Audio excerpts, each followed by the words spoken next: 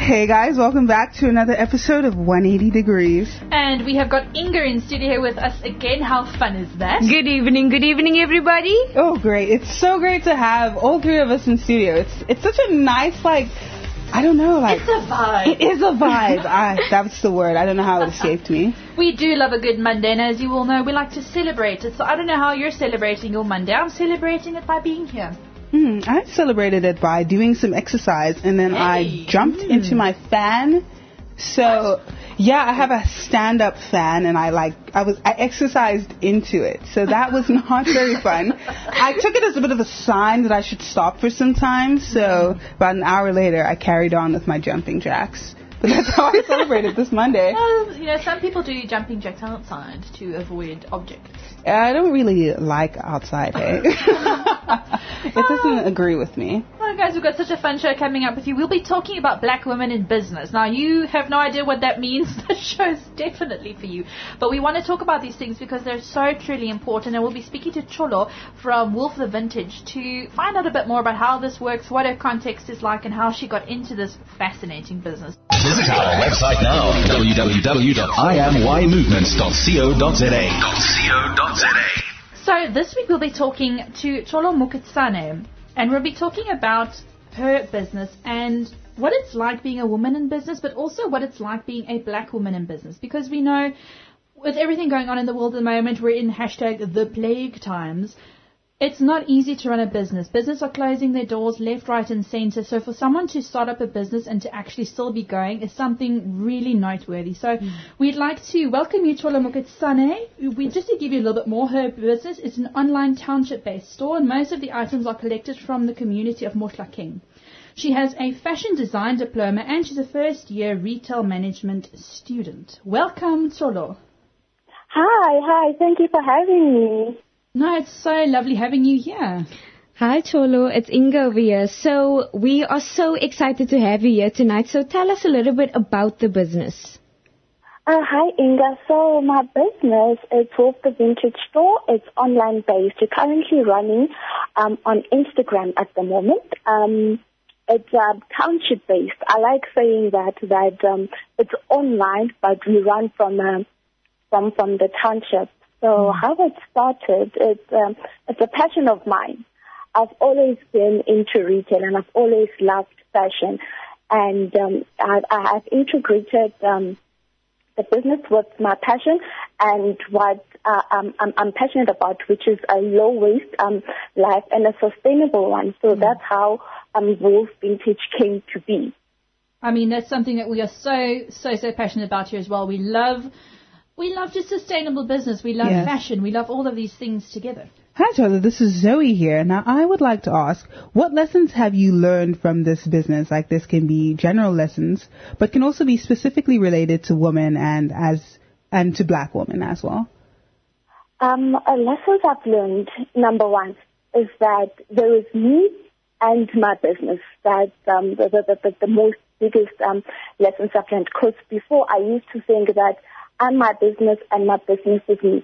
And I couldn't manage money well as well as time. I'd put everything into one bucket. So learning how to differentiate the two made a very big difference. That's the number one lesson I've learned. That is such a big thing because so often we get lost in our business, especially if you're running your own thing. There aren't really office hours. Yeah. Like you can work on it whenever you want to. Mm-hmm. Have you struggled with burnout at all? Burnout? Yeah. Being just working too hard. All the time. That's also one of the points that I had here of the lessons I've learned is to outsource. Get help. If you have anybody that can help you, no matter how small of a help that you can get, just get help because that will prevent you from burning out because with online businesses and working from home, it's very easy to get burnt out because you're so passionate about your business and you want to do this and that and you get all lost in the whole cycle of it. So just outsourcing whatever that you can do, it helps, especially with me being in a township. I get a lot of help from my community. We live in a very big household, so I have my cousins and my moms helping me out when I store stuff, and they come in. They help me clean them and get me ready for shoots. So outsourcing it's really helped me. Oh, we love family so much. I would like to ask, you're currently studying retail management and you have a fashion design diploma. How have these studies impacted your business? Oh, greatly. With my fashion design, because the most difficult, or I'd say the most challenging thing I've seen was buying pre-loved items, pre-worn garments, is that some of them come in very bad condition. And I don't think if I didn't have my knowledge for garment construction, I'd be able to repair some items. Oh. Because, repairing a button by hand, it's slower than doing it by machine. So if I didn't know how to do it by machine, I'll be still using the old hand method, and that would be taking time away from my business or other important things that I had to do. Or maybe repairing a film, I would cut it with a scissor instead of an unpicker, which is much more easier to do it. So it's those little tricks that you learn from school, from sewing, and the little tools that you know they work better than your normal household items, that I think if you don't have a knowledge of sewing or any of garment construction, you wouldn't know of such techniques and tools. And with retail management, it's the back end of the business. I got to learn about marketing and customer care, how to talk to people, how to solve problems if a customer is not happy with your service or a certain item that you've bought. So with retail management, it has helped me a lot of that, especially in customer service. I thought I knew everything up until this year. I must say, when we were going through Instagram accounts, you're like, who are we going to talk to? And your Instagram account is one of the most beautifully curated I have seen, like, of any brand, not just of online thrifting, but like literally of any. If anyone wants to go check it out, Wolf the Vintage, yellow. It's beautiful. So I can definitely see you're studying this. Like, this is something you're really into.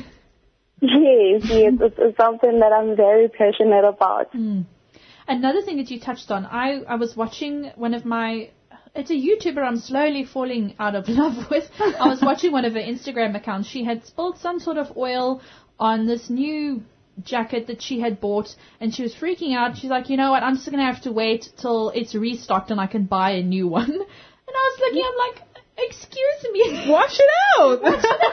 So what you're saying about being knowledgeable on how to repair things, how to get stains out, how to put a button back on, how to fix a zip, so you don't have to throw out a perfectly good jacket just because of one tear. Do you find a lot of people do that? Do you get a lot of garments that have like one little flaw and then, it really just, that's the only thing that's wrong with it? All the time. Let me say about 80% of the garments, I have to repair something on them, especially if they're true, genuine vintage.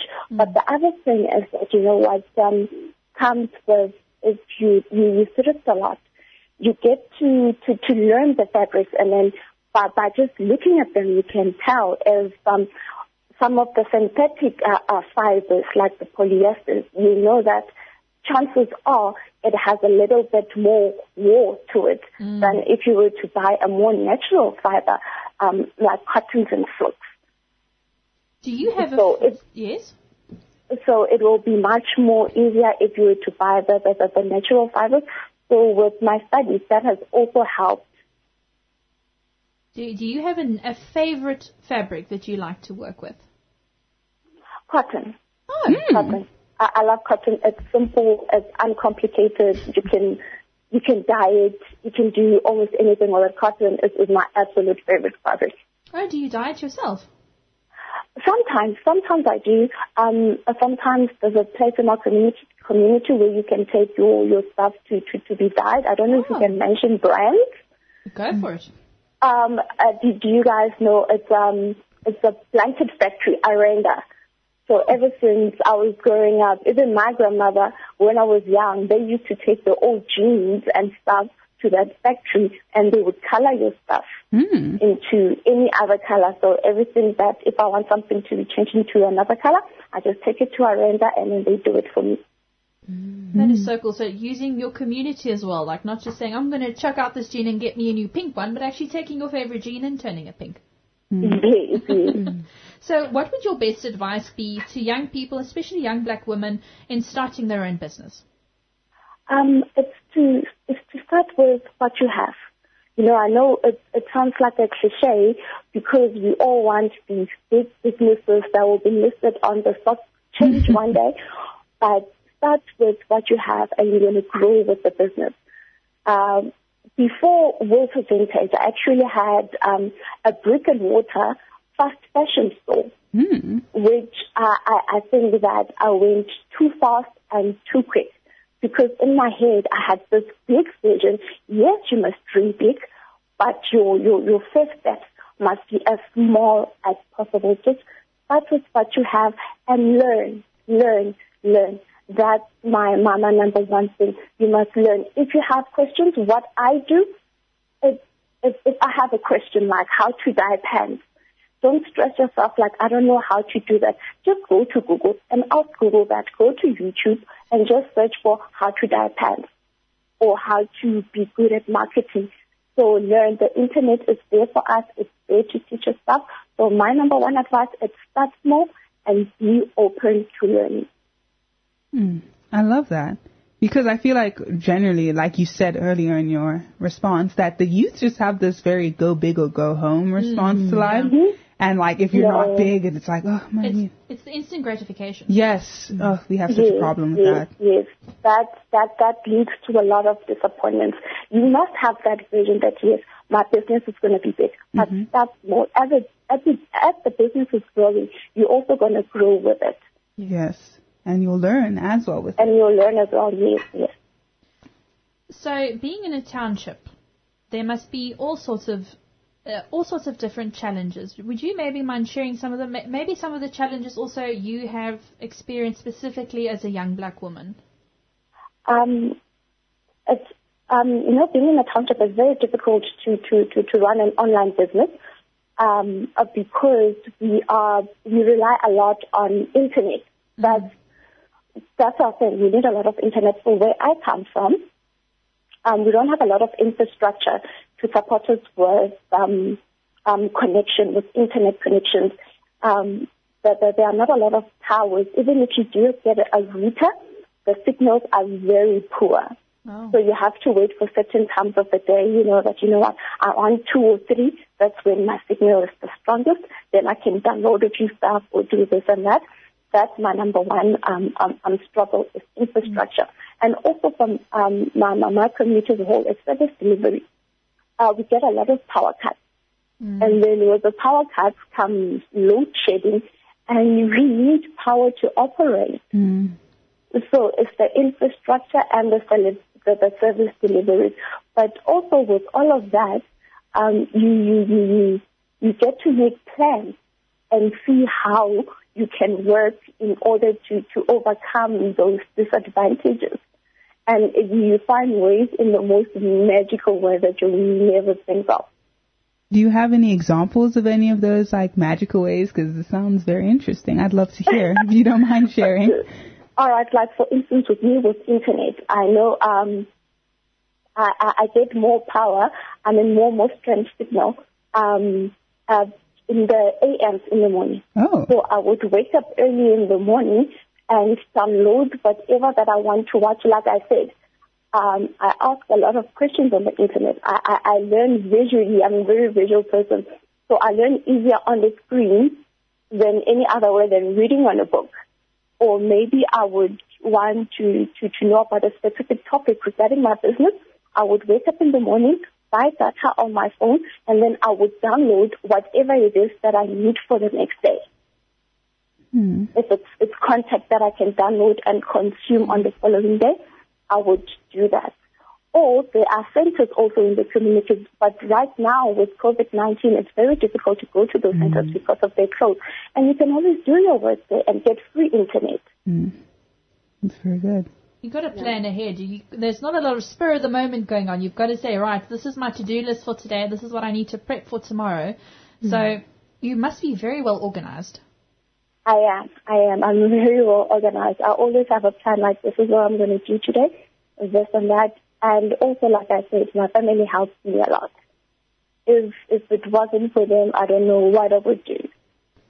Oh, that's lovely. That's such a great testimony. To have your family so close by and to be actually supportive of what you're doing, that's wonderful. Yes. Do you ever have your family model some of your clothes, or are you the only one who models them?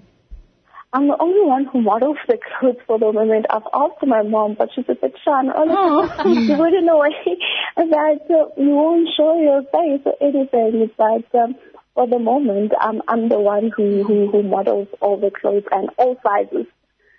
Could you maybe tell us a bit more about where you get your clothes from? I know that they're all from your community, but how do you pick out a garment? In my community, there are little markets in every street corner in township. We call those ladies Mamkosi, which means my friend. Translated into English, it's called my friend. So those women, they sometimes also have clothes with them. Mm. So I would get it from them, or I would tell them, like, you know what, I'm selling clothes, so can you just tell your friends just to bring me clothes? And in communities such as ours, we are so close-knit that everybody knows that I sell clothes. Okay. So I always have tons and tons and tons of clothes dropped off at my house. There's people willing to give me their clothes to buy. Oh, that's wonderful. I would like to ask, if you don't mind sharing with us, what exactly your vision is for your business. Where would you want to see your business in let's say 10 or 5 years? In the next 10 or 5 years, I would like to still be online, but I would want to help the women in my community, because those women that I'm getting clothes from, some of them, it's also their business. So for me, buying from them, I know that I'm supporting their families.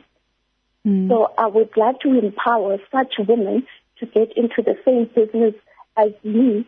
I know that them selling me stuff, I'll be able to help them and also grow it into a global business. Just show the world the beauty of South African vintage clothes, because I believe that we have one of the most beautiful collections from the 80s and the 70s.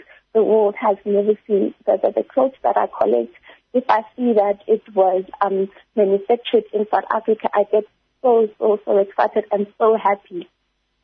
Oh, I didn't realize the clothes were mostly South African based. Huh.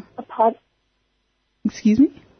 No, I didn't hear you then. Oh, sorry. I said I didn't realize that the clothes were South African, local is lacquer. I didn't realize that. That's amazing. Most vintage clothes are, because in the 70s and 60s, South Africa was producing most of the clothes. We were not importing as many clothes as we were today. You will be surprised. There are vintage Truworths, there's vintage Bushy, and the quality is amazing compared to what you get today in the shop. Every time I must add to that. There used to be, in South Africa, we used to not only make our own clothes, but we would make our own fabrics. Oh my. We'd have our own cotton looms, our own linen looms, but that has been, for whatever reason, Cholo, you might know, it's been scaled back so far that we kind of have to import a lot of the stuff we use. Oh my. I genuinely had no idea. Cholo, you might know a lot more. You're studying this. Please tell us. That's because of fast fashion. People now are wearing clothes very quick.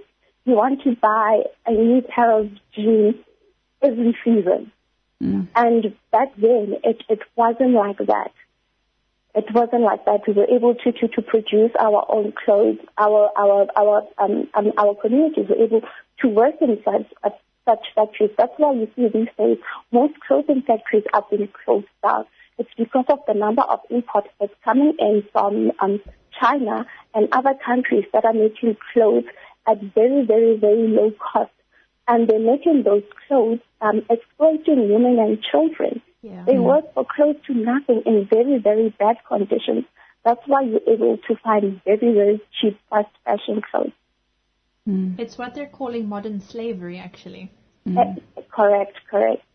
Yes, it just reminds me of something that I read. I think one of those sweatshops. There was a big story that broke like a couple weeks ago, I think in Bangladesh specifically, how some company, Fashion Nova, I think, and then another company that may or may not be tied to the Kardashians was just not paying their workers. There's actually a whole petition going on at the moment. So there are quite a few fast fashion brands that committed or have not yet committed to paying for clothes that they ordered. The clothes have been made, but they cancelled it, and they now have not paid those garment workers who worked overtime to get the stuff ready. So there is actually a petition going on for that at the moment. That is just heartbreaking. It is. So, I mean, obviously this fast fashion and sustainable fashion conversation is quite a big one, and we're really only touching the surface at the moment. And I think, Cholo, that your passion for this and your drive to spread the word on this and to empower your community, that just speaks to the African values. We don't just think about ourselves, we think about our community. How are we going to help not only our own household, but our village, our town, our country? How are we going to empower them so that we can get back into a place where we can show the world, look at this African ingenuity, look at this African design and how incredible it is. We don't have to import from China or Bangladesh or wherever. We don't. We can make our own. And to get our looms back, to get people making and weaving our own fabrics again, and to be made. Oh, yeah. I could go on about this forever. So, Cholo, thank you so much for coming on and for speaking to us about this. Please go check out her Instagram page. Go and support her. It's Wolf the Vintage. She's up in Gauteng, so we are thinking of you guys, and a warm welcome from a way too warm for winter Cape Town. It's very rainy though, but it's really warm, especially at night. Before we get on a weather tangent again, as we're a bunch of old ladies down here, we like talking about the weather. Chola, thank you so much for your time and for your passion, and we really look forward to seeing how your business grows. Thank you so much for having me, guys. And we will speak to you again at some point in time. Thank you so much. Bye-bye. Thank you. Bye-bye. And that was Cholo. Oh, my goodness. I mean, yeah, we could talk about fast fashion and how far it reaches for... I could go on for literally hours. The one thing that really stood out for me was that teamwork really does make the dream work. Yes. Like her family, her community, how she said, dyeing a pants, she knows a person. So that way you are, supporting local, supporting each other, using each other and building each other's businesses. I really love that. Something that I've learned through like church stuff, they're always telling you, you got to start this new thing, you got to go do a thing, but collaborating with people. Because if you can think of it, someone has probably already started a business of it. Yeah. So instead of just being like, I'm just going to start another one, find out, is someone already doing it? Are they doing it well? Could you guys collaborate? Could you work together? Do the thing? Right. This is all just like reminding me in my law studies, and actually throughout my entire schooling here in South Africa, we've learned about this African humanistic philosophy. I'm sure you guys are familiar with it, Ubuntu. And just like as Chola was talking, I was just like I could just feel it. Like it is in her community. Like I am because we are, and like how they all come together, her family, everyone in the community to help her because they know that she is like the fashion lady, and they all want to help her. And it takes a community to raise a village, and even though she's not raising herself at this point in time, they are helping build her business. They're like raising her business. They're raising yes. A business in many ways could be seen as a child, because you've got to start small, you've got to start simple, and things kind of take off if you have identified a niche market. Yes. Ooh, das je in. Yes. Oh goodness gracious! So this has been another episode of 180 Degrees. I'm not sure what we'll be talking about next week, but you can be sure it'll be a lot of fun. Yes, this is 180 Degrees. Signing out.